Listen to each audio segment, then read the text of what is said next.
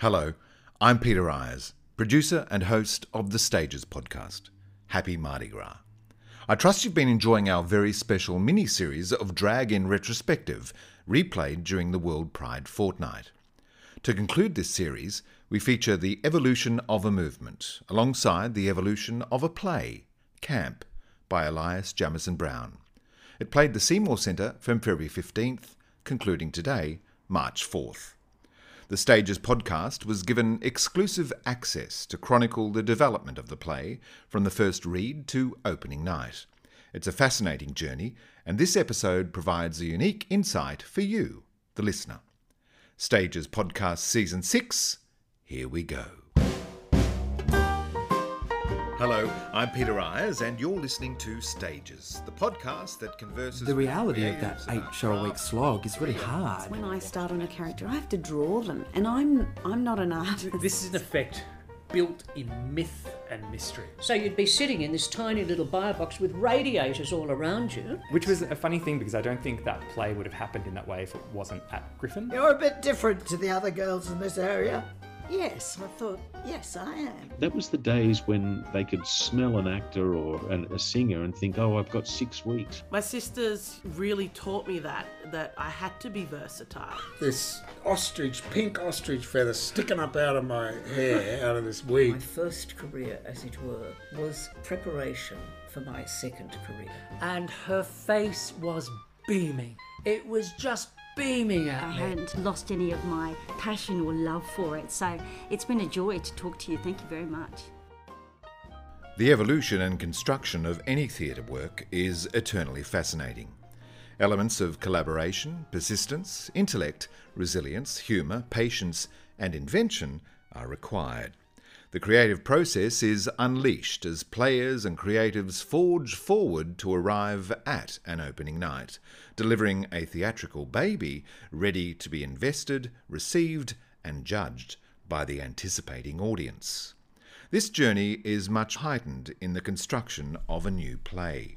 Camp by Elias Jamison Brown, commissioned by Robin Kennedy and directed by Kate Gall, is a play with historical and political elements, chronicling the rise of a movement in Australia.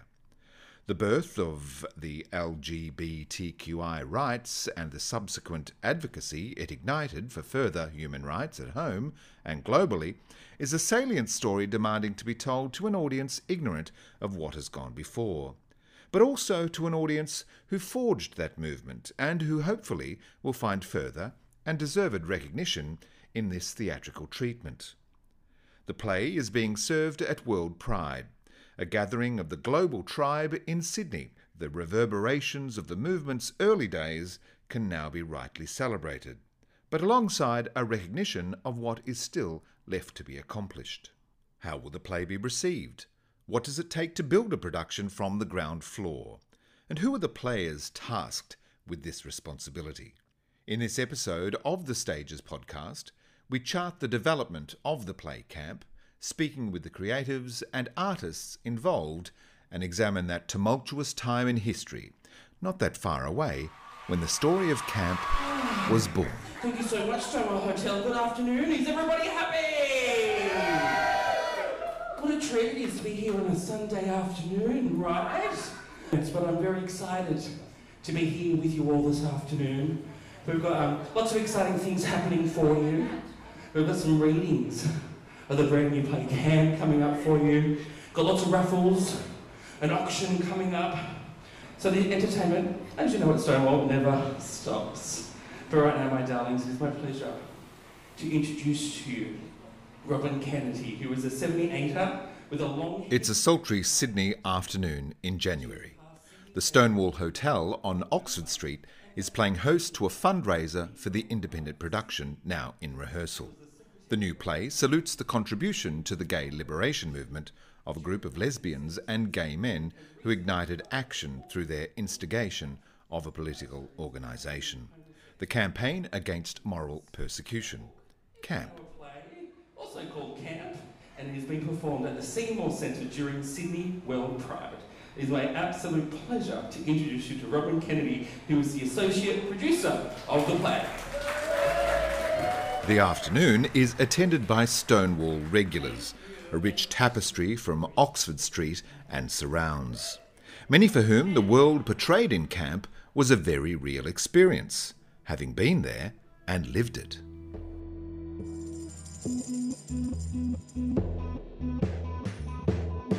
My name's Robert Kennedy. I commissioned the play. I was lucky enough to receive some funding, and I commissioned Elias Jamison Brown to write the play, and I'm working very closely with him on the script, and I'm also working as the associate producer.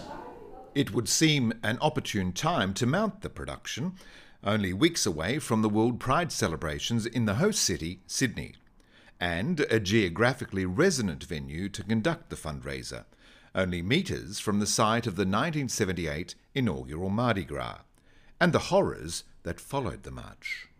Yes, it's sort of mixed emotion and memories. We actually had a morning march that day, as well as the nighttime parade, which not everyone remembers. As I said, we were doing this commemoration, and also there was some legislation, proposed legislation happening in the US called the Briggs Initiative, which was very draconian legislation that would have had a huge impact on our community there. So the demonstration was part of that. It was called Gay Solidarity, International Gay Solidarity. So we had this march in the morning, and that, by our standards, was a fair size, probably about 500 people there. And it was the usual gobsmacked onlookers and the usual hassling by police, but nothing like we saw later that day. But we had this other idea also, that we would have a street party, because not everybody was comfortable going to demonstrations, because at that time, you could easily lose your job if you were outed, or be kicked out of home. There were quite severe consequences. So not everyone felt comfortable being in a public demonstration, because that would have linked them immediately to being gay. So we thought, okay, we'll have a street party, we'll have it at night, sort of incognito, under cover of darkness. And we told everyone to dress up. So, makeup and wigs, and not like we have today with the spectacular costumes. It was more like Halloween outfits, So quite a few people dressed up, and we only had one truck, so it wasn't exactly like Mardi Gras of today. One truck that led the march, and there was a speaker on the back, and just played the same two songs over and over. As we went from Taylor Square down Oxford Street. But the police were hassling us right from the beginning. I mean, we were trying to have a good time, and to an extent we did. It was fun, until things got bad, where the police attacked us in force. They had many police and many paddy wagons, and it was a very, very violent attack. But I think the thing for me is that at that moment, so remembering the movement had been going for about 8 years already, and we'd come up against a lot of obstacles. And I think because we had been actually having a good time, when the police attacked us so brutally, something snapped. Something changed for everybody, and we just pushed back. We just said, no, this is not happening. And we had, violent confrontations. We dragged people back out of the hands of the police, dragged them out of the paddy wagons. And it has been described as a riot, and I think that is actually probably what it ended up being, because we refused to just stand there and be beaten up or thrown into the paddy wagon. We just said no. The first Mardi Gras in 1978 is but one event that followed the establishment of the camp organisation. The women and men who fought for recognition and decriminalisation of homosexuality are considered the pioneers of gay liberation in Australia. It wasn't until 1984 in New South Wales that homosexuality was decriminalised. In Tasmania, it was 1997. Before that time, the queer community could and would be vilified, ostracised, and dismissed from employment for the simple act of the love that dare not speak its name. The play picks up many of the activities and events that took place during the 70s, which in hindsight are incredibly bold. I guess we weren't thinking about the repercussions too much at the time, but if you look back and you think, my God, they did all of that at a time when homosexuality was still illegal and there was widespread discrimination. It was, of course, a very misogynistic society in the 70s. So it does allow younger members of the audience to really understand what happened and how we got from that point to now.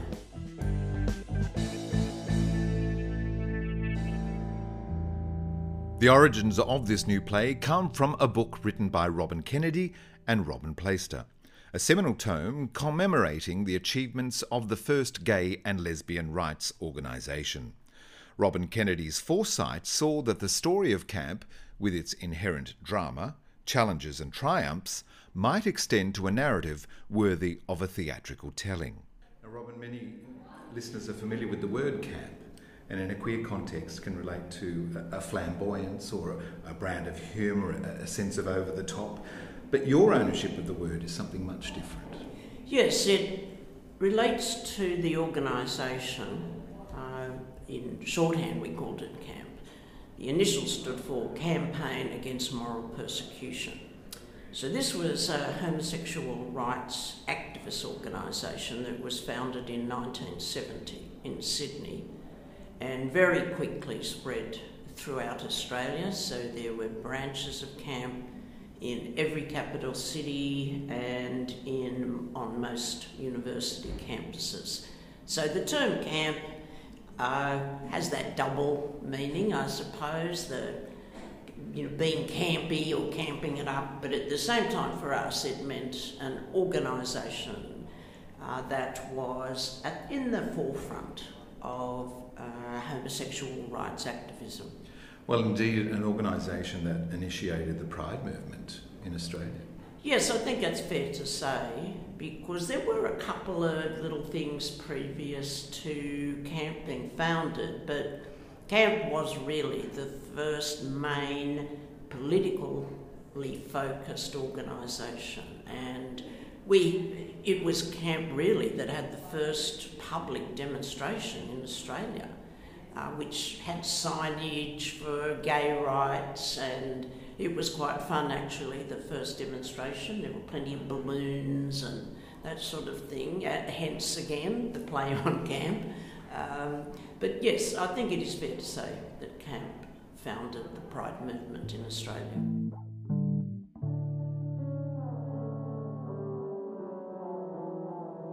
We wrote the book because we felt that there had been very little focus on the years preceding 1978. 1978, of course, being the first Sydney Gay and Lesbian Mardi Gras in Sydney. But the Mardi Gras didn't happen from nothing. It didn't just appear. There were years and years of activism before that. And we felt that that really hadn't been covered well in anything that I'd read or was aware of. And the other issue for us was the fact that any history that was available was written from a male perspective. And the experiences of women at that time in the 70s were very different to those of men. So we thought it was very important to capture that story, those various stories. So the book itself is a mix of stories from female activists and male activists, and it's a trans activist as well. And putting that book together, I felt that there was so much there, so much emotion and drama, if you like, that I felt it could be even more than a book. We could make it a theatrical presentation.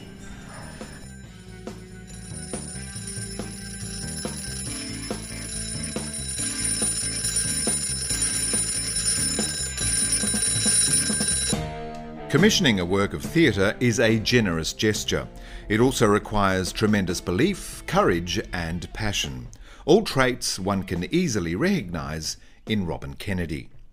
A woman of similar drive and vision is Kate Gall, Artistic Director of Siren Theatre Company, and the Director-Producer of this production of Camp.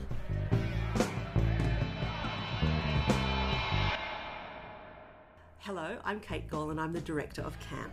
We have Draft 4, which is, I guess, the next, was the delivery date for this part of the script, which I guess is the one that we'll take into rehearsal. But having said that, rehearsals proper don't really start till January. So it does give us some time, and we have a reading in the next 10 days to kind of look, to hear it with the voices. I mean, it's easy to read something and make some notes. So this is getting much closer to where the shape and the feel of the play script, and it's really come in leaps and bounds. I mean, Elias has done an amazing job to really hone some of the individual character storylines, to integrate the past and the present together and make those things meaningful. But I think when you read a draft for the first time, and this is sort of my approach, is I read it with a very open mind. And twice, the 2 times that I did read it when I received it, I was very moved by it. That's when you know you've got something really good. Whatever is working in the play is working, and the rest is absolute fine-tuning. So I'm very, very excited about the potential of this script now. Look, I've started casting because I wanted to wait until the 4th draft. The timeline for this project, as I think I might have said before, hasn't been particularly friendly, because often you're casting a play a year out from its rehearsal draft, or a year into the future of its rehearsal draft. But this project's fast and furious, I guess. Essentially, we now have 6 women in the cast and 1 man, so that's been a real change from the previous draft.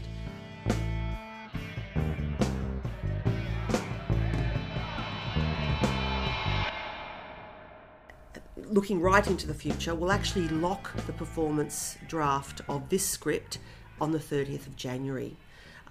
It's pretty important when you're doing a new play that you're able to let the cast know at what point will major changes stop happening. And look, I totally get it. Some plays you can keep playing around with things right up until opening night, and I guess there's always a chance that that will happen.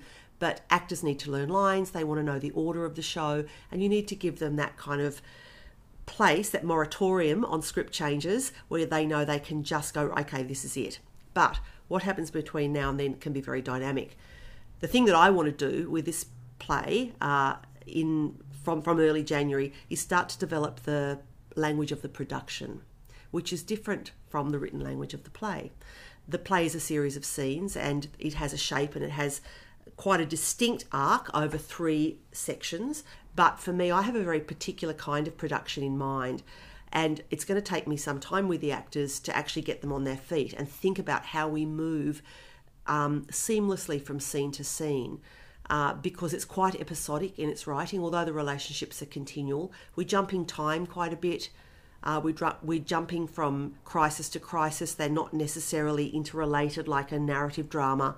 So I want to create this very sort of physical ensemble feel for the production that has very minimal elements, but it will take a while for a group of 7 people to get on the same page with that. My task when we start rehearsal is twofold. One, to support the writer, to create new dramatic material or hone the dramatic material, and we'll put time aside for that. And secondly, to get on the floor and play around. We are working with Emily Ayub from Clockfire Theatre, and she will be able to help us shape some of those transitions really elegantly and inventively.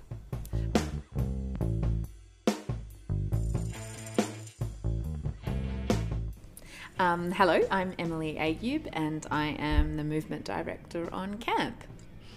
what jumped out at me from first reading the script and listening to some of the interviews and doing a lot of the reading and looking at the research, the photography, etc., was really this idea of activism.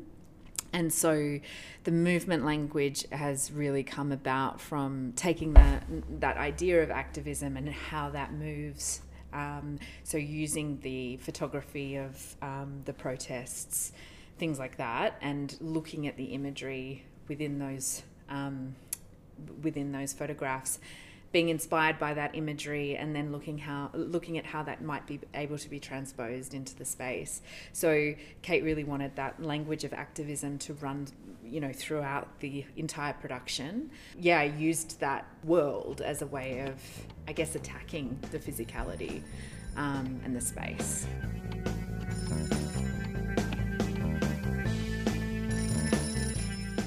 The language I'm talking about is specifically for when they come together as a chorus. For me, the actors are a chorus who are telling the story. They're the caretakers of this story. They're not, they're playing a role, but they also come together as a chorus for different parts of the production to relay those images of protest and, to move us. So in order to be moved, they need to move, and it's finding what that physical language as a chorus is. So they're not necessarily always playing their own individual characters. It's kind of, that they might drop that for a moment to become part of the chorus.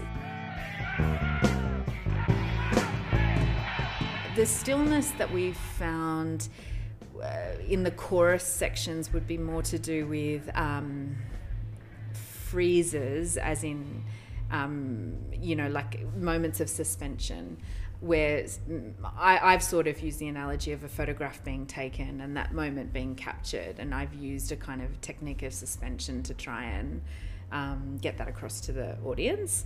But stillness, I think the play, and we'll find this out in the dress runs as well, but finding the rhythm of the play and those moments of stillness as opposed to the moments of a lot of chaotic movement, or when they're in the camp office trying to make things happen and there's a lot going on, as opposed to those more psychological moments where people are reflecting on their own what's going on for them internally as a character, or different relationships, etc.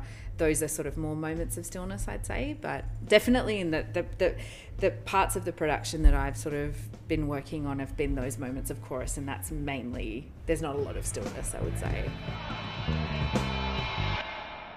The chorus is a tool to, we've always used the chorus as a way to tell a story, and so I think I've been inspired by that this is an ensemble of actors coming together to relay and to be the caretakers of a story.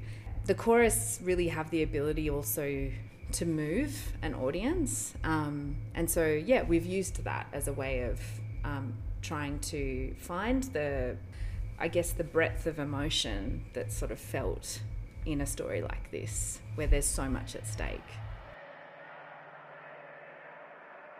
Well, I'm creating something out of nothing.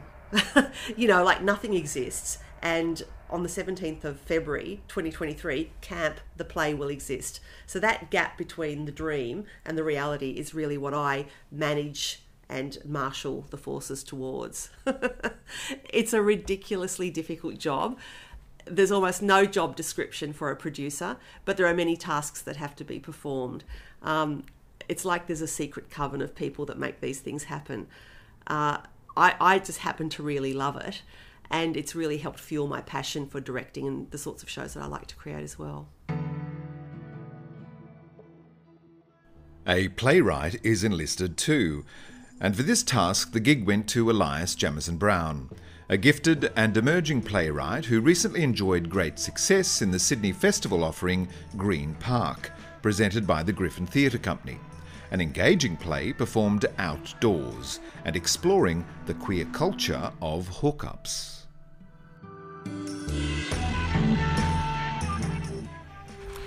Hello, I'm Elias Jameson Brown, and I'm the playwright of CAMP. You know, it's such a vulnerable process to have people looking into your work at a point in the writing process that you usually just would not be sharing it with the rest of the world. It's too fragile. But we're moving so quickly with this project, it needs to be kind of, it needs to be totally crystallized by late November at the latest, so we can start building a production around it.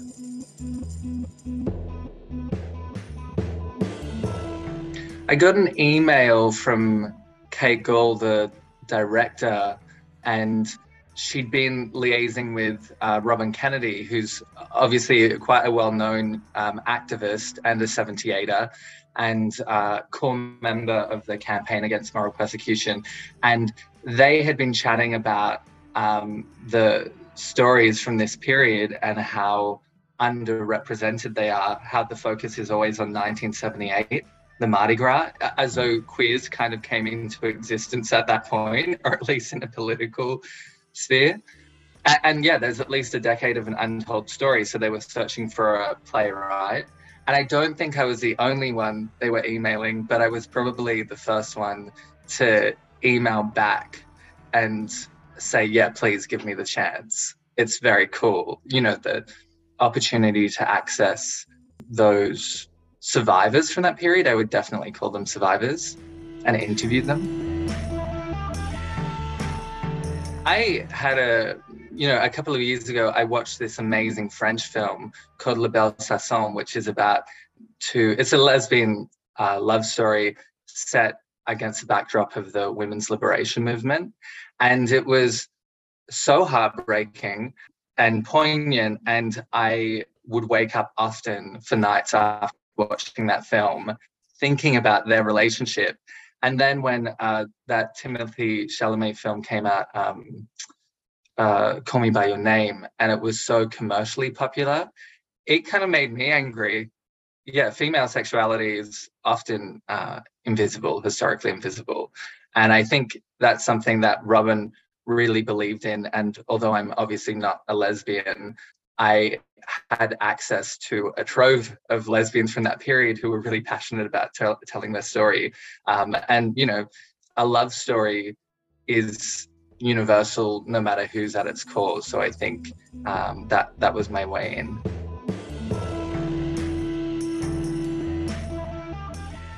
Yeah, I was born in 1992, so a long time after that period.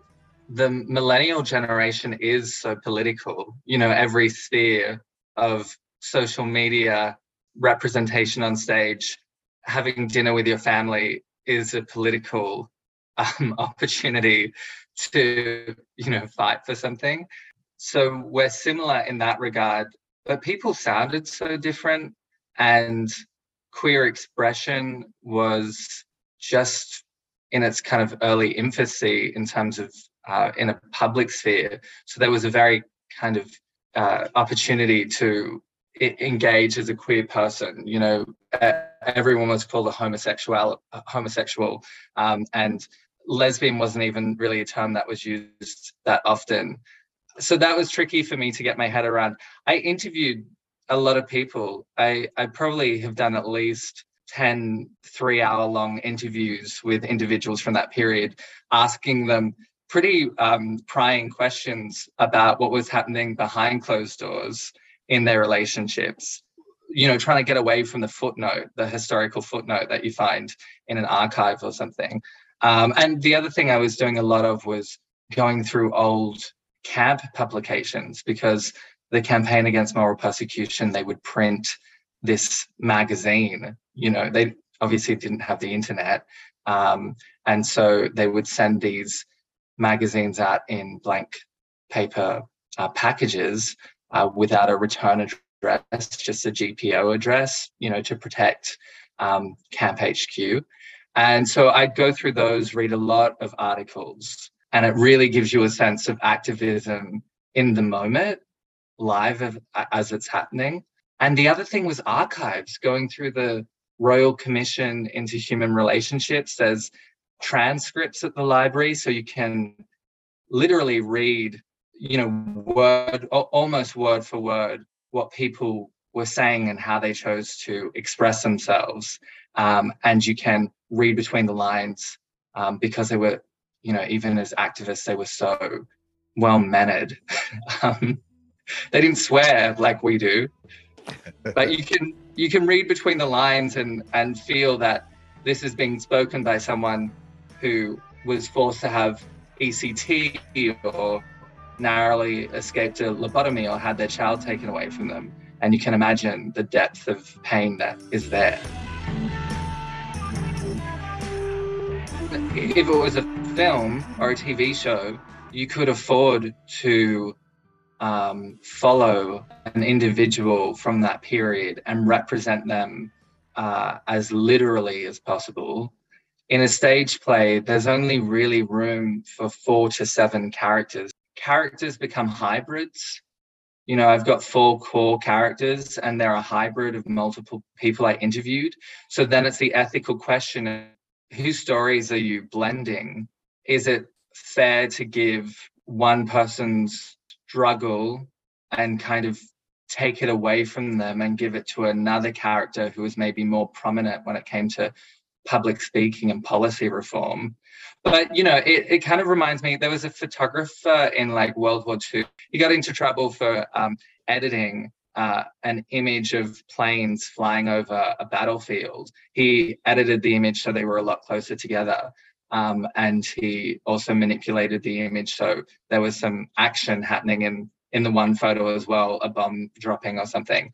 And he argued that he was trying to get closer to the truth through the edit, because obviously the picture can't look around and see the full periphery. So I think with the hybrid characters, they're heightened and they kind of contradict themselves and embrace more than one person's experience in their journey. But it's an attempt to give the greater peripheral view of what the community was going through.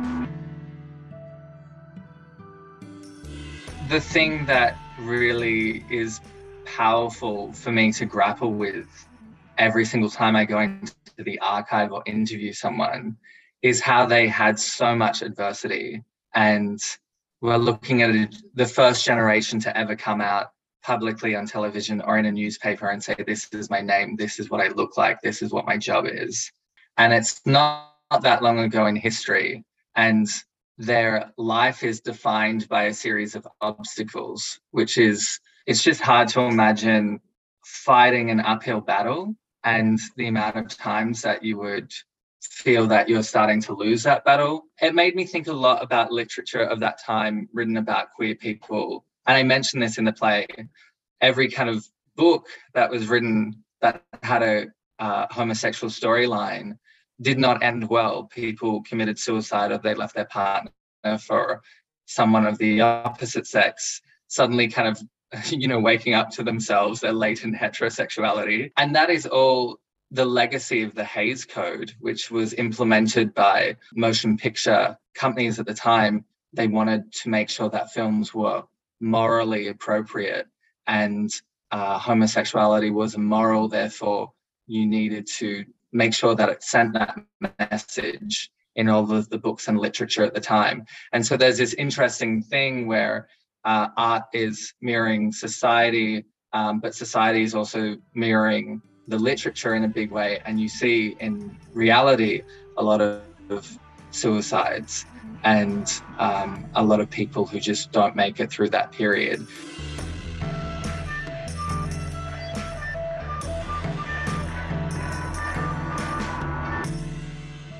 There's a real fear that I have of crowding the play with too much exposition. And, the reality is the language around policy reform and the commission or the tribunal is fascinating to read about, but really difficult to dramatize.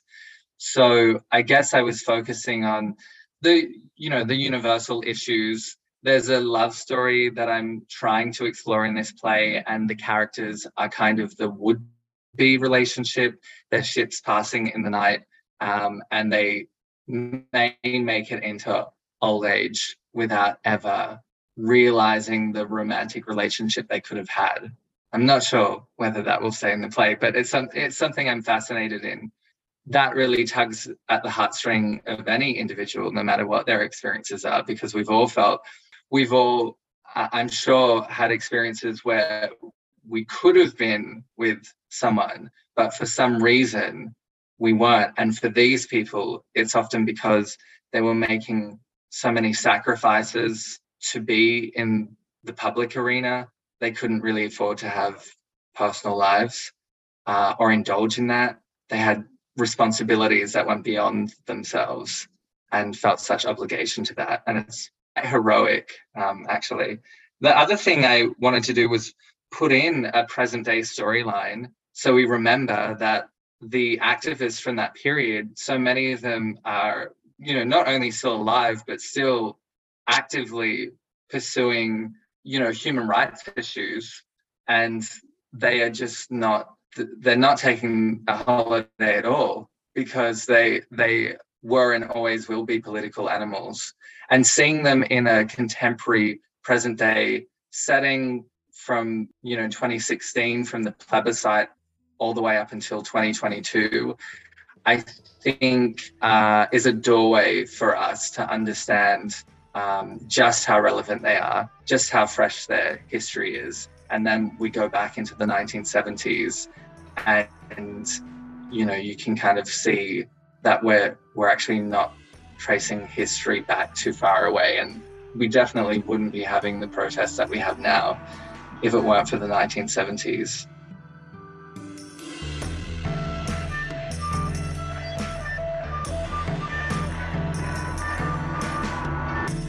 Well, as I said, I was really worried about exposition. I was worried about the play perhaps being too conservative structurally. The reading was good. I was really nervous for all of those reasons, but the actors really embodied the political jargon that I felt might sound like exposition. They found the humor and, most importantly, the pulse. What is actually going on for my character right now? What am I actually saying? What is the subtext here? So in many ways, it made me feel a lot of relief. I think the biggest takeaway is that I need to find a way of covering this history in 80 pages instead of 105. That would be great.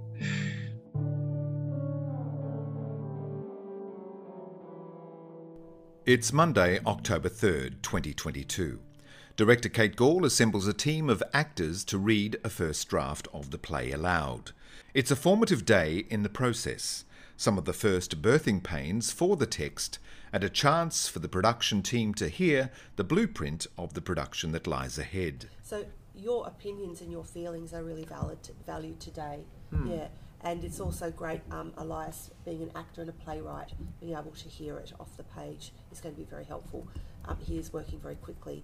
But, that's what we're doing. That's what we signed up for. The Seymour Centre has very generously supported the evolution of this production as well. And it will form part of a program for World Pride at the Seymour Centre that will be, the three major works they have are this, William Young's premiering a new work, which of course also looks back at a photographic history of the 70s, and I believe they have Dan Dorr. I mean, that's the real artistic stuff. There's obviously cabaret, burlesque, and all the other things that go in the party world. But so it's a real privilege actually to be part of that. And for Tim to actually have taken the chance on an unwritten play.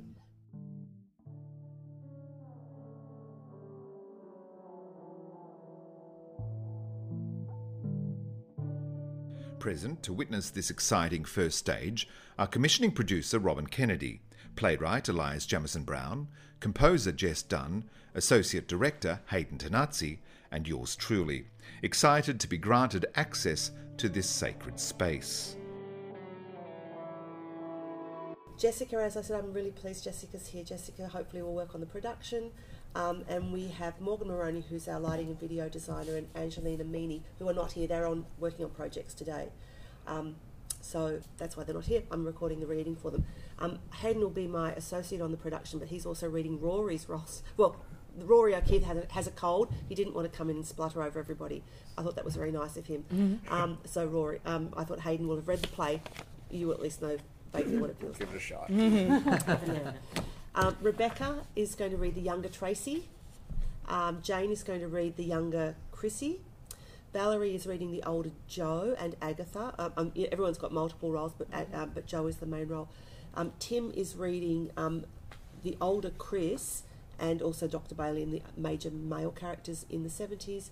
Di is reading the older Tracy, and Ariadne is reading the younger Jo. And then we've got assorted roles. Yeah. The actors present are all familiar with forensically analysing text, the written voice of character, and the arc of narrative. Among them is Tim McGarry, a noted playwright and adapter of stories for the stage. McGarry enjoyed a huge success in 2021 with his stage adaptation of Trent Dalton's Boy Swallows Universe, and later this year brings Colleen McCulloch's classic novel Tim to the stage. The table read is a very familiar experience for Tim McGarry, as an actor and as a playwright.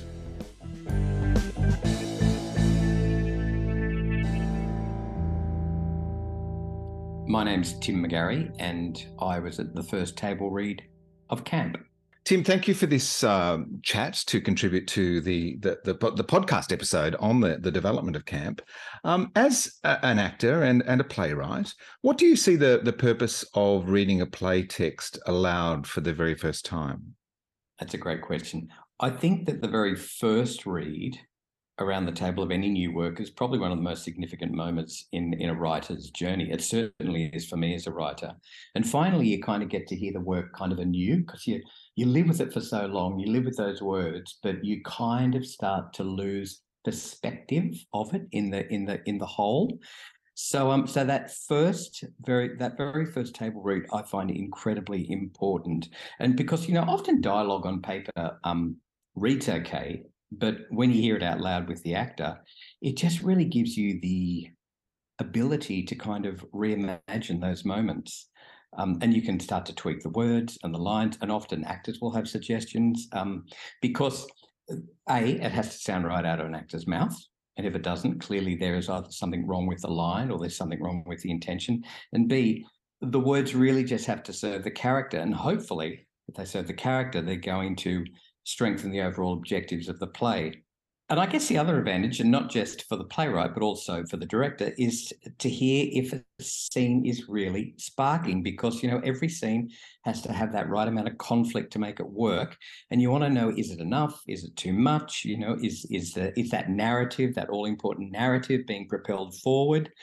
And the other thing that certainly happens to me when I'm writing, I find there's lots of repetitions creep in because you're trying to follow a thread and often you don't need them. And as the actors read it and you hear it out loud, you realise that you've probably gone too far and some things just need to be cut. Or the other side of it, Peter, is that often you cut before that first read and you inevitably cut a little bit of exposition early, and that exposition is also important for a latter part of the play. So actors will pick that up. I mean, it's just so easy to cut a line and not realise that it is dependent on a later part of the play, but often in those edits they kind of get lost. So that first read's also important for the writer. And often directors won't cast that reading from actors who are necessarily right for the role, but what they will do is they will cast actors who are good on script, who are dramaturgically savvy, and who can really help dissect a work in a way that that is most advantageous for the writer.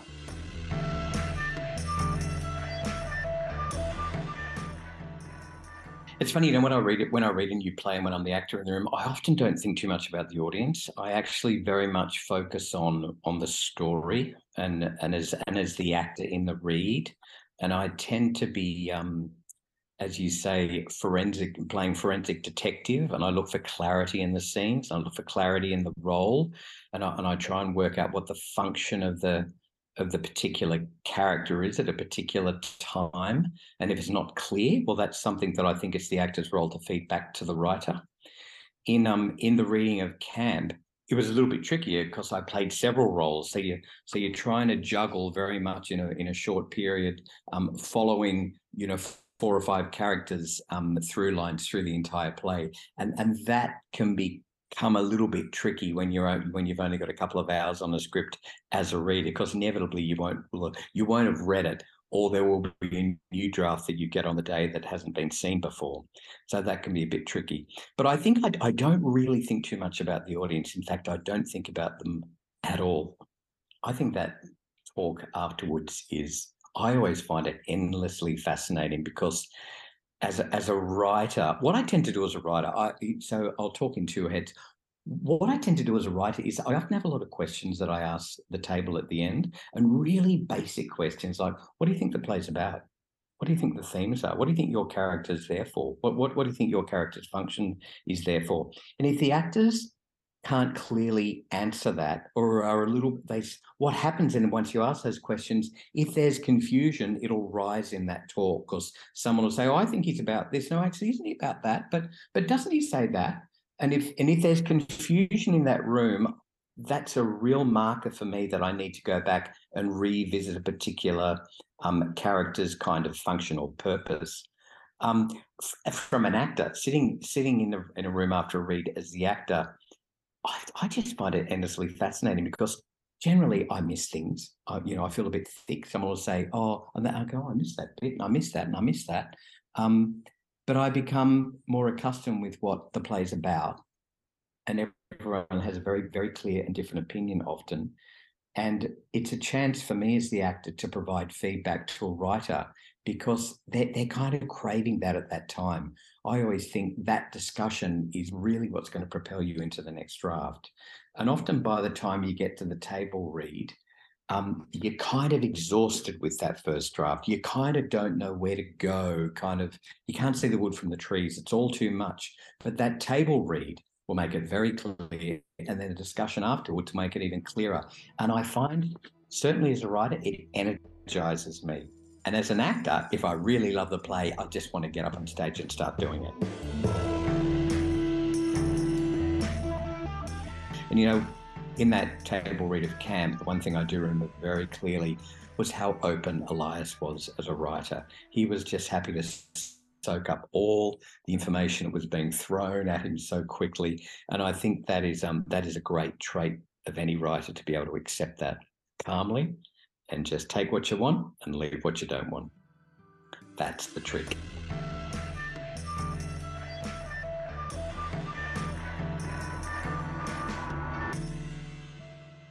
You only have a set amount of time in the theatre. In a novel and in a book, you've got days and weeks to read it. But in a theatre piece, you've got generally 2 to 3 hours, generally. And you've got it's like a steam train. Once you get on that railway train, you've got to keep it moving and keep it moving forward. And once you reach that denouement, once you reach that climax, the audience are looking at their watch, they're ready to go. And they're ready to walk the door, no matter whether it comes at the hour point or the 3 hour point. Once you get to that point, it's got to wind up. And so you've got to be very careful about what you choose and what you choose not to put in a story.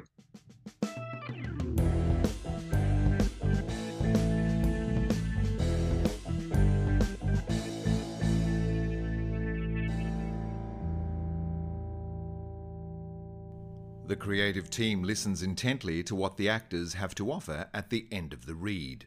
It's an illuminating discussion. For, like forensic detectives, the actors have been able to identify elements of the play that resonate and those that perhaps require clarification. Okay, well look, I think since I last spoke to you, we've assembled a really, really crack cast for this show. I mean, the experience in the room is incredible. Genevieve Moy, Annie Finstra, Sandy Eldridge, Jane Fegan, of course, and Adriano Capoletta. Tamara Nat and Lou McInnes join us as newcomers. But that is a wealth of experience in a cast of 7, so it's really exciting. It's crackerjack. Yeah, it's crackerjack, and it's supported by a really exciting creative team with Morgan, Jess, Emily and Angelina. So, I mean, I couldn't be happier, and we have a marvellous production manager and some really great support elsewhere. This is a big team for an indie show. It takes many hands, doesn't it, to make it the theatre experience? Yeah, it does. What really drives me with a new play is to see if we can't get the best people in the room to really support, the journey of a play into existence. And, what better way to do it when you've got the possibility of actually inviting senior artists into the room to help do that. It's great.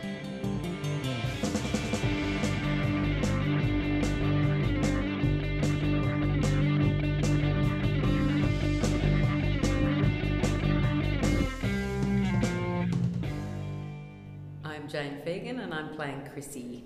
And Chrissy is at the forefront of the fight for rights for the homosexual community and is one of the founders of CAMP with her friend Dave. So it must be nice working with an ensemble again and being able to play with other actors. It's very fun, yes. It's a lovely challenge to do a one-person show, but it's, the joy is always in the collaboration, A, and then B, the playing on stage. Just so much of it comes from the ensemble. And this is a fantastic ensemble work in that everyone takes on different characters. So Chrissy's my main character, but there's a couple of other little bits and pieces that I play as everyone does through the piece. The characters are, in a way, composites of all of those women's voices from the period. There must come a tremendous responsibility also to honour those voices as best you can with the solo voice that you have as the actor. Yeah, definitely. I think we're all very much aware of what all of the people who've come before us to bring society along in leaps and bounds, whatever that is, whatever battle, whatever kind of fundamental human rights they might be fighting for, or environmental rights for that matter. And there is a great sense of that history and honouring that history. But I think then at a certain point also, once you've done that research and you understand who those players are, and they're more than even the people that we're looking at who make up the conglomerates of each of these characters. We know it's much broader than that. But at a certain point, you do forget about all that and just sort of start concentrating, I guess, on the one character that you are seeing through this piece. Hi there, my name's Genevieve Moy. I'm located in Adelaide and I've come to do this play for Kate Gore because I love working for her. And I'm playing a middle-aged lesbian called Agatha, who was very much part of the CAMP organisation. And I'm also playing the older Jo in the 2021-22. So 2 time zones the play takes place. Are you enjoying dipping back into the 70s? Well, yes, but it's always very much about selection and choice and considering, and so you try and do the appropriate research and don't get too full in your head with references, but just try and find the essence, the truth of that time within that construct, within that circumstance of being in a political organisation. Yeah. Do you enjoy the process of working on a new play? Most definitely. Yeah. It's very tricky because it's always a time thing. In Australia, they never give you enough time to explore text, the physical text, the meta aspect, what's the interior and what's the framework, what's the form, what's the scaffolding, and then to rehearse and put all those components together. That's not given enough time. What's your process as an actor to inform yourself about the world of the play that you're about to enter? It's often to try and find the emotional through line, the arc, so I work inside and then I work outside at the same time. So I've got the younger Jo for the older Jo as a model, and I've got an actual human person that I can use as a means to enter the space of creating that character.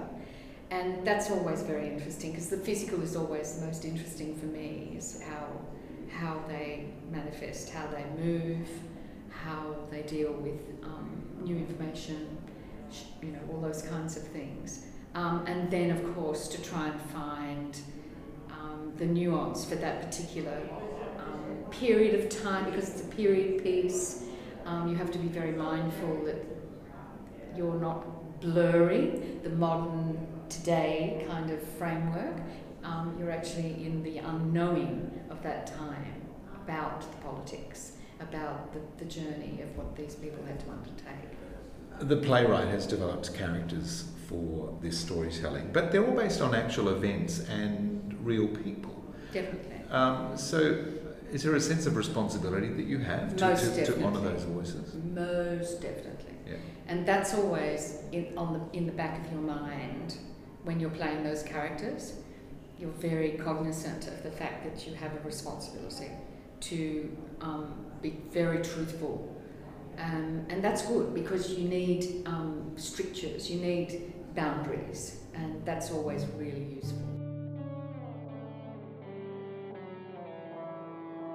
It's very fun, and it's been really exciting working through the script in that as well, because and trying to pick up where those where the language might not be serving that decade, different from now, you know, and really enjoying how language has changed in that 50 years as well, which is really exciting, because you do it does highlight for you all of those changes, you know, along with the societal changes that have gone with that. But yeah, the language of the time is really fun.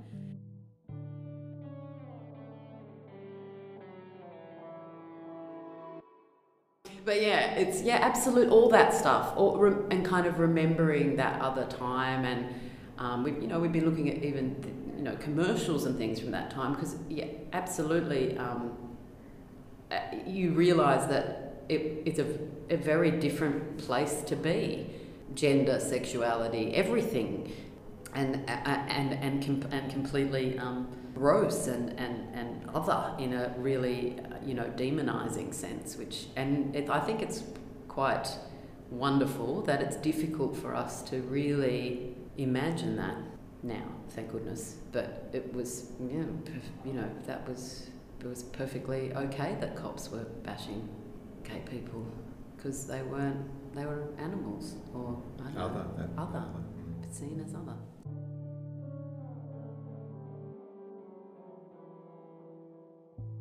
I like how wonderful that every generation doesn't have to always feel the same horror or whatever it is.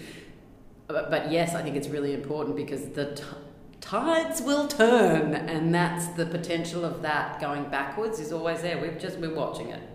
We're watching it now in the States, hugely in terms of everyone's rights, but, in particular with the overturning of Roe versus Wade and all of the abortion stuff. I mean, you can just see how we can very quickly go what I would call backwards, in terms of a tolerant and sensible and open society. And so I think part of the play is about remaining vigilant and knowing that whatever gains you've made through battles you've fought can be reversed or taken away, or go in a different direction that isn't kind of where you thought you were going.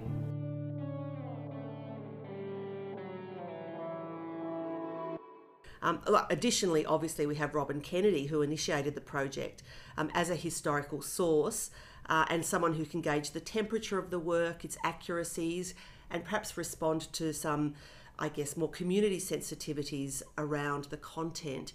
I don't think it's entirely landed just how important it's been having her in the room. It's an absolute gift, and what a privilege to be working with a 78er and telling this really important story, particularly about the women.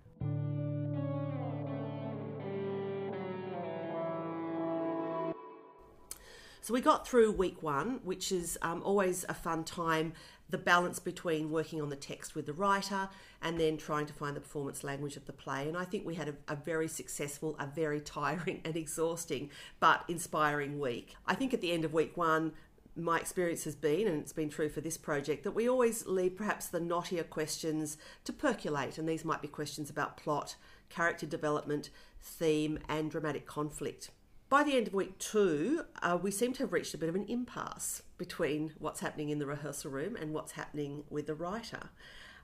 We would love to persuade the writer to take more suggestions from the floor. But of course, as you know, Peter, we must ultimately serve the play. So for week 3, I've invited Elias back into the room to see if we can't shed further light on our differences of opinion, and we'll see what happens. You're programming yourself, aren't you? Yeah, you are. Yeah. Absolutely. You're programming your body, your mind, and you're also having to program your breath. And that's the most interesting aspect of the work, is to breathe with the other animals on stage, find a common link in that process of how you exist off the platform, and then you have to be right there when you go on. You've got to be sharp, and it's got to be there, and that's the quest. Further drafts of the script are to be done, and the production can finally commence its assembly. Casting, design, composition, staging, and exploration lies ahead. Much takes place in the background, behind the scenes, as the director sets forth with an assembled company of actors to breathe stage life into the play text.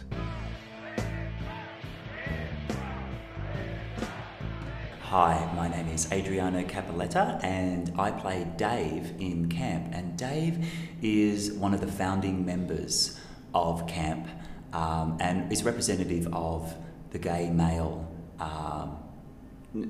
cohort of Camp and setting up the birth of the gay rights movement in Sydney and Australia.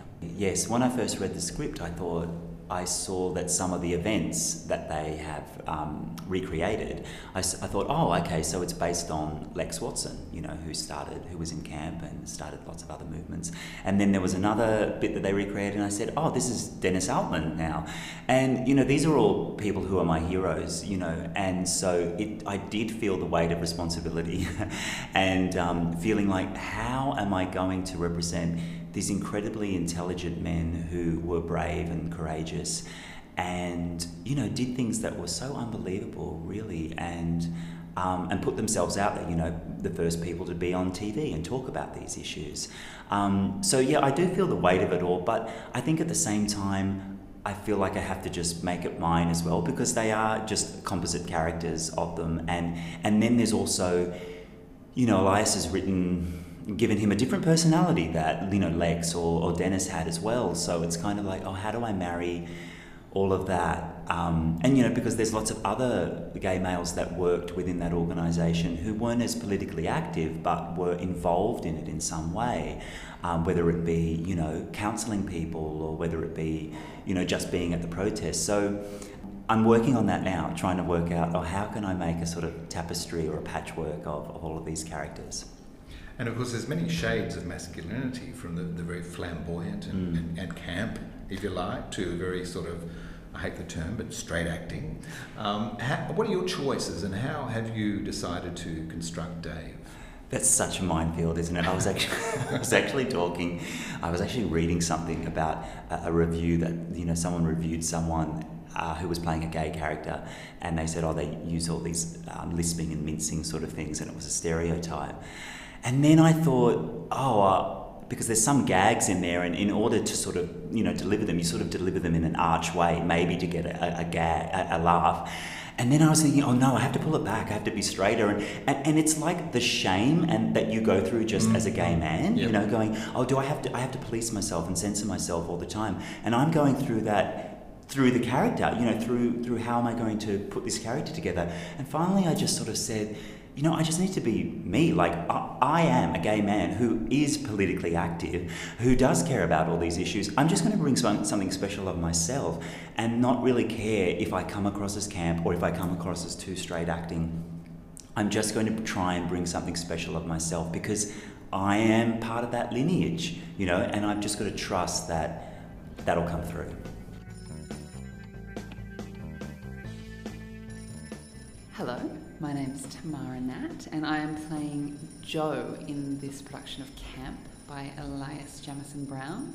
directed by the wonderful Kate Gall. Jo is the character that we follow in the play. Her journey is kind of the narrative arc, and she goes from not having anything to do with camp and politics in general to being almost at the very forefront of the group, making the invisible visible. And the voices, particularly against that, is something that I've found really interesting. The other side of it, being queer myself, I can kind of understand how it feels to be in the skin of protest and in the skin of resistance, but to know what was actually what they were actually going up against and the faces of that, like Neville Wran and the Australian political forces, that's something I found very confronting and very interesting in the way that it still exists in our politicians today. There must be a sense of responsibility you place on yourself to get it right. Particularly when one of them is sitting in the room with you most of the time, and Robin is wonderful and she's such a powerhouse, and there is a pressure there, and there's also a freedom, particularly from Robin herself, for us to bring our own voices to their stories and to have that. The two time zones is also the way that the actors are meeting the real people and their stories, and that's why it's wonderful to have some queer representation in the cast itself. There certainly is the need to pay homage to those people and who they really were, and also bring what the issues of today are to the piece. The actors have now been working on the play for a fortnight, finding personal resonances, informing their characters' narrative, collaborating as an on-stage community to replicate the historical community and the community that will assemble to see their work. I think that you make light of it. Yeah. It's like, what she's actually saying is, you people are lost, but she's not going to. It can be quite done in a gentle way. That's not okay. I don't think it's as low. I think we're trying to make it an evil ending, and I think Tracy. I actually think Chrissy is more involved. Yeah, I mean Chrissy's definitely trying to go. Yeah, I'm putting her down, she's but she's not one of us. You're still saying, even if you do it with a smile and a joke, she's still saying she's not one of us, Jo. And time will tell. Yeah. Yeah. Because she looks like someone who wants to go live in the Blue Mountains, and we ain't doing that. Tracy's cute. And then you can both look at her. Yeah. And that's kind of wonderful, because she says like her lesbian that might settle down in the Blue Mountains. Or a first box with her. When you invited us last night, did you already know it was going to be kissing? Not. Blah, blah, blah, and on the go. Very good. I think that might be a softer touch. Feels less heavy. And it's nice that you can look at her and go, because now we have a love triangle. So let's finish the scene so we can see the triangle. And when you both look at her, you make the triangle. And we don't know, the audience don't know what she's going to bring to this relationship. We don't know what's going to happen, so that's fine. That's what it's designed. Yeah. The actors are used to working on new plays. They approach the task with contagious enthusiasm and determined investigation. One can't help but be in awe of the passion, commitment, and resilience of actors, artists who eternally seek an authenticity in their work and who put themselves nightly in front of an audience. Relatively sure of the 2-hour track ahead of them, but apprehensive about how the performance may be played out, surfing a wave of audience engagement and reaction, alongside their own on-stage journey. Hi, I'm Annie Finsterer. I play Chrissy, the older version in the play, and Chrissy is a founding member of CAMP and part of the political activism that plays the central theme within the play itself. You know, creating a new work is always difficult because there are so many different ways of working with several different people in the room. And new work is, you know, of course, always difficult because you're trying to create a piece of writing that will probably stand the test of time within the Australian canon of literature, but also give these incredible actors something really substantial and layered to play with, and to be able to characterise and bring to life, not just from a character point of view, but from a story point of view. But of course, not having the writer in the room all the time means that the brain's trust gets to work and then presents the new ideas and the new structure of the piece to the writer. So it's a time-consuming process, and it's quite intellectually challenging. But having said that, this is also an incredibly physical piece, and so in order to create the transitions in terms of the setting, the actors themselves are creating those transitions with choreography and props to create the world of the play.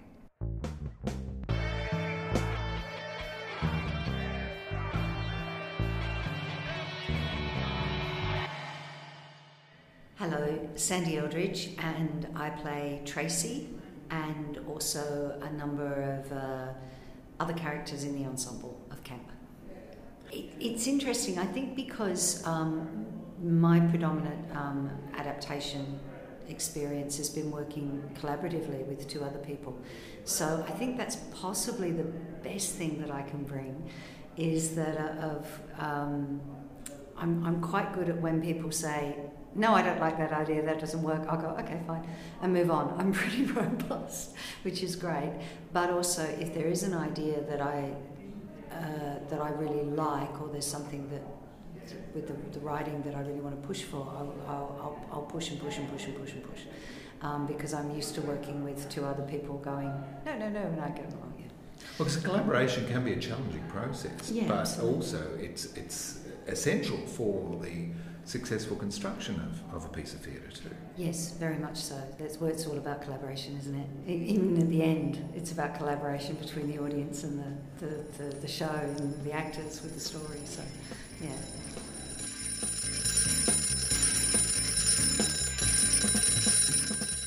Do you find it a challenge or exhausting, or is it exhilarating? Oh, it's been all three. It's a mix of emotions, It's a mix isn't of it? emotions. It's been great.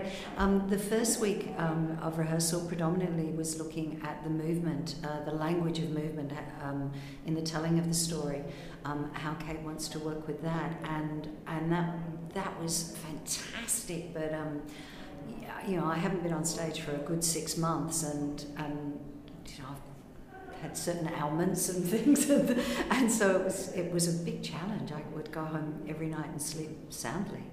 And this week we've been focusing on the text and also beginning to dig down into the scenes, which has been so exhilarating to be up on the floor doing that. So it's been absolutely terrific to dig down into news footage and into research into different YouTube channels that I've gone down many rabbit holes late at night, and how people presented themselves and the news. I mean, it's been fascinating looking at Vox Pops, is that right? With on the street. Yeah, on the street in the 70s, and how people weren't used to being on camera. It never occurred to them, and they don't have that veneer that we have. And how they spoke. Yeah. And that Australian accent that's really Right through that nasal. right up there, and this sort of shyness that comes in. It's been true. It's great. It's fascinating watching how we've changed. The rehearsal room is a laboratory of discovery, a place where creatives unite to find solutions, express frustration, experiment with choices, laugh a lot, and build something special. I watch the actors play with abundant joy as they are tasked with learning or relearning dances from the period. Oh, chicken! Oh no, she's thrown in her own fucking area. No, chicken!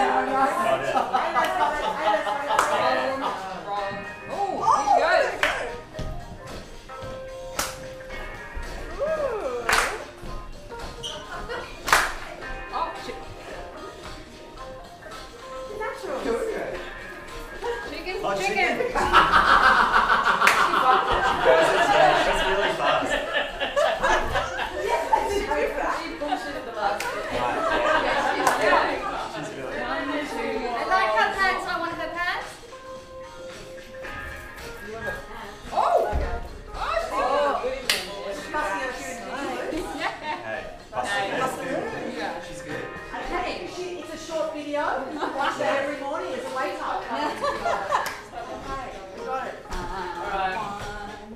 So, if we could ask Jess for a beat, maybe it'll help us out in seeing that. Along with the fun, the actors also accept with great responsibility the charge of honouring these stories and the real-life men and women whose characters they will eventually inhabit.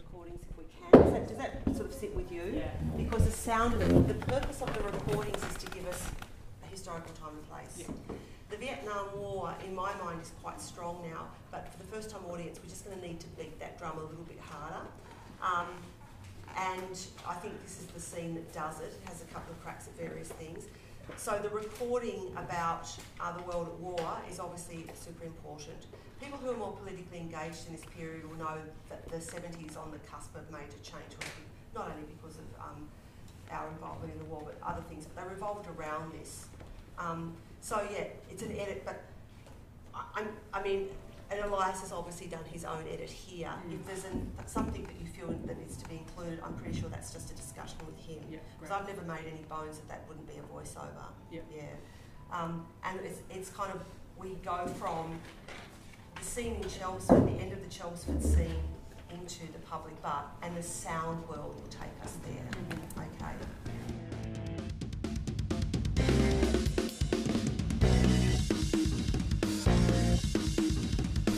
Because sometimes, you know, you never want to cut lines in front of actors, because often actors don't want their lines to be cut. No, not at all. Yeah. Is that an easy process when you do have to cut? Actually, with these actors, it's been fine because, as you said, a lot of them are writers.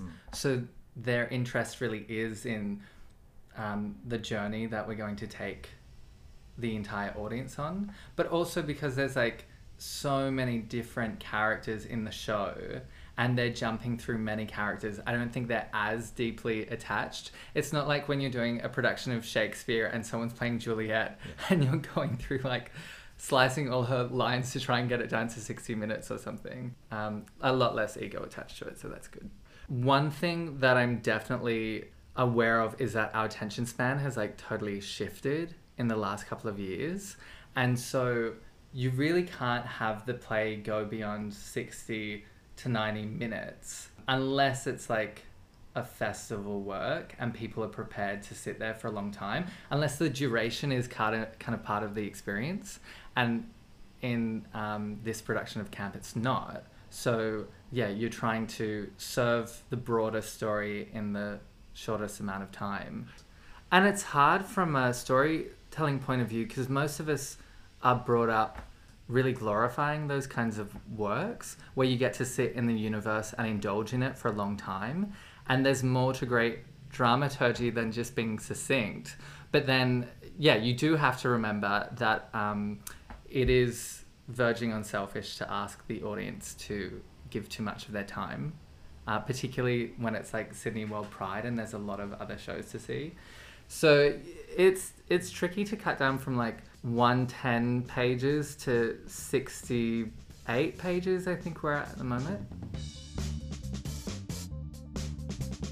I think I had way too many characters in the first version of the play. What I was trying to do was like accommodate for the wealth of different experiences, and you want to be careful not to unfairly load one character with too much tragedy, for instance. So it's like, you know, trying to share the load, but also really impress upon the audience how many individuals made up a movement like this. Yeah. But in the end, in the, you know, interest of clarity and focus, you have to just cut. So I probably cut 4 characters that were extraneous to the storyline. And then with the characters that I had, I guess I was able to pack them with more intrigue, more layers. This play has such an emphasis on the lesbian experience, which has been neglected for so long. So I don't know if everyone will be on board with that because, you know, there's only one male cast member in the show, but I think it's in fairness. Yeah. And Camp, the organisation, was populated by many lesbians. Absolutely. I mean, this is the thing. In film and theatre and novels, the male homosexual experience is almost always the more commercially successful story. I don't know why. I think we tend to like eroticize those stories, but there's some like myth that we're not as interested in those stories. Well, I think Queen Victoria refused to believe that lesbians existed. Well, I mean, they also refused to believe them in the 1960s and 1970s. There's like one scene in particular set at a radio station in the Camp play where that kind of comes up. But there was no anti-lesbian laws at the time because it just didn't seem to exist or enter the cultural imagination that women would be lesbians. I mean, I think that's connected to women being robbed of their right to be seen as sexual or sexually autonomous human beings to begin with. But look, that's exactly why Robin and I wanted to focus on lesbian stories. So you want to be a singer? I get shy, but... What kind of music? Fleetwood, Dylan. The Killing of Sister George? Someone tell me they've seen it. You're a flower child. Of course you love Dylan. They cut all the sex scenes. Kept the fighting, cut the sex. I'm not an acid head if that's what you're thinking. But that's my point. No one's listening to you, Dave. That wasn't a dig. Of course it was. It was. It's vacuous. Stereotypes. I think hippies are all about getting high, disengaging, quitting society. We never see real love, so we don't know how to love. I think we have to take to the streets if we want to open people's minds. Okay, if you ask a guy about his latest lover, he'll literally never say, "Oh, he's so sweet and kind." He'll just say, "He's enormous." You stole that, the naked civil servant. Ah, she's alive! How are you feeling? I just needed a Bex and a good lie down. This is Tracy. Should have seen us. We killed it today. Made it to Macquarie Street, broke into his foyer, tossed a bucket of sheep's brains across the floor. You had the pleasure of seeing Dr. Bailey? Joe used to work for him. Oh, years ago now. Nurse's aide. Chelmsford, you heard of it? You do the hustle. Family know you're a leso. There's a women's group in Brisbane. Patchwork. Their families all reckon they've joined a quilting club. Was she your +1 today? Mm-hmm. What's wrong with her walking? I don't know. Can she move in with us? She's 19. I've only got the one room. She can crash with me. Must have been a good kisser. Did you vet her? I mean, where did she come from? Is she a pothead?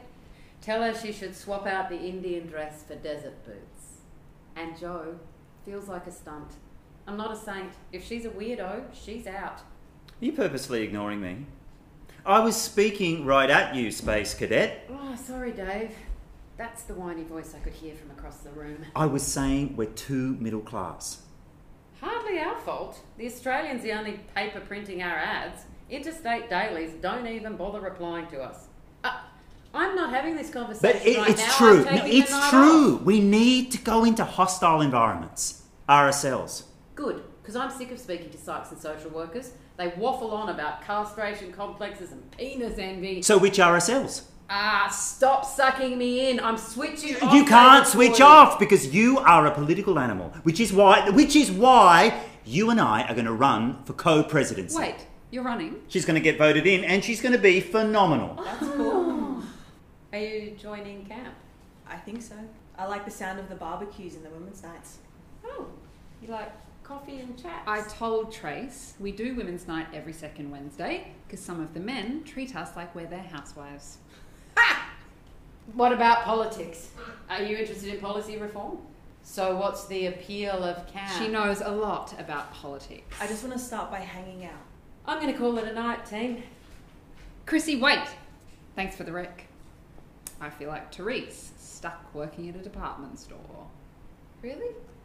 Not a Carol fighting for custody? Enjoy the rest of your night. You're right. Tracy's cute. Yeah, but she seems like the kind of lesbian that might want to settle down in the Blue Mountains. Grow a permaculture garden. When you invited me last night, did you already know it was going to be a kissing demo? Night, Joe. In any play, an awareness of social, historical, and political perspectives are all mined to give the world of the play dimension and context. Kate Gall is supported by a first-rate team. Younger artists who readily dive into the historical story which has brought about contemporary resonances for them. Composer Jess Dunn submerges herself into the rehearsal period and the essential research required, finding the inspiration to design a musical score that elicits the sounds and aural resonance of the period, while also providing atmospheric transitions between the scenes. Hello, I'm Jess Dunn. I'm the composer and sound designer of camp. I think for me personally, my dad's I'm a bass player originally. My dad is also a bass player, so all the things that he was teaching me when I was younger were kind of a lot of the like rhythm and blues music from the 70s. So that's kind of part of my way in. And also sort of the Aussie rock bands that were playing in that period, just through stories from him and his mates. And then, I mean, the other stuff that was happening, like disco and things like that, I think, you know, I'm lucky enough to have a couple of friends that are really big disco heads, like vintage disco heads. So it's like, I sort of feel, you know, it's definitely not an era that's, you know, unknown to me completely, which is, I think, really quite helpful for this show.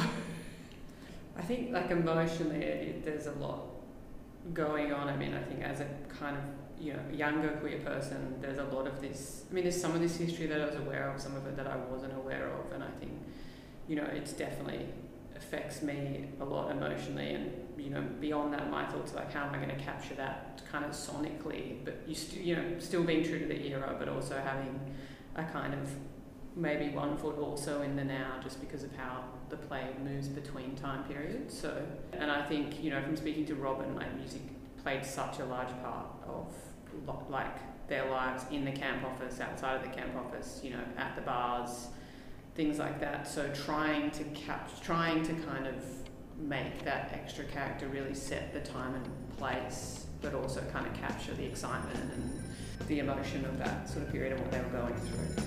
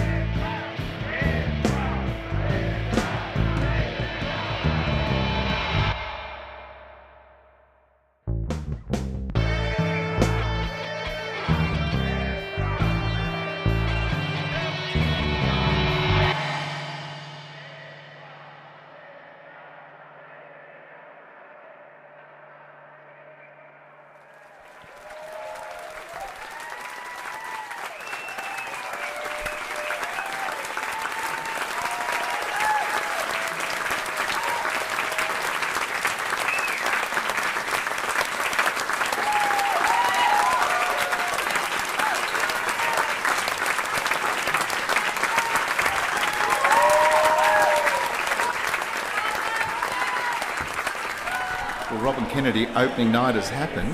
How did you feel it went? Oh, look, it was absolutely incredible. Everything worked and the performers just absolutely lifted. The audience loved it. They were there every minute, laughing and crying and everything I could have imagined. It was there tonight. Because it was your foresight, your experience, your passion, which drove you to commission the play, ultimately satisfying for you? Absolutely satisfying, and it's exactly how I felt putting the camp book together, laughing, crying, and that's, as I put the book together, I thought, this is a play. This is going to be an incredible play. So that's what motivated me to go through the long process of getting this play up and running, and I'm so happy about it. And today you were given the keys to the city, so that must be special. Yes, it's been quite a day. Of course, today was the beginning of our Mardi Gras season and also the opening of Sydney World Pride, and the City of Sydney decided that they would commemorate these events because it's also the 45th anniversary of the first Mardi Gras parade, that they would commemorate this by presenting the key to the city, to the community, and I was asked to accept the key on behalf of the community. Well, congratulations, Robin Kennedy, and thank you for giving us this play, Camp. Thank you very much, Peter.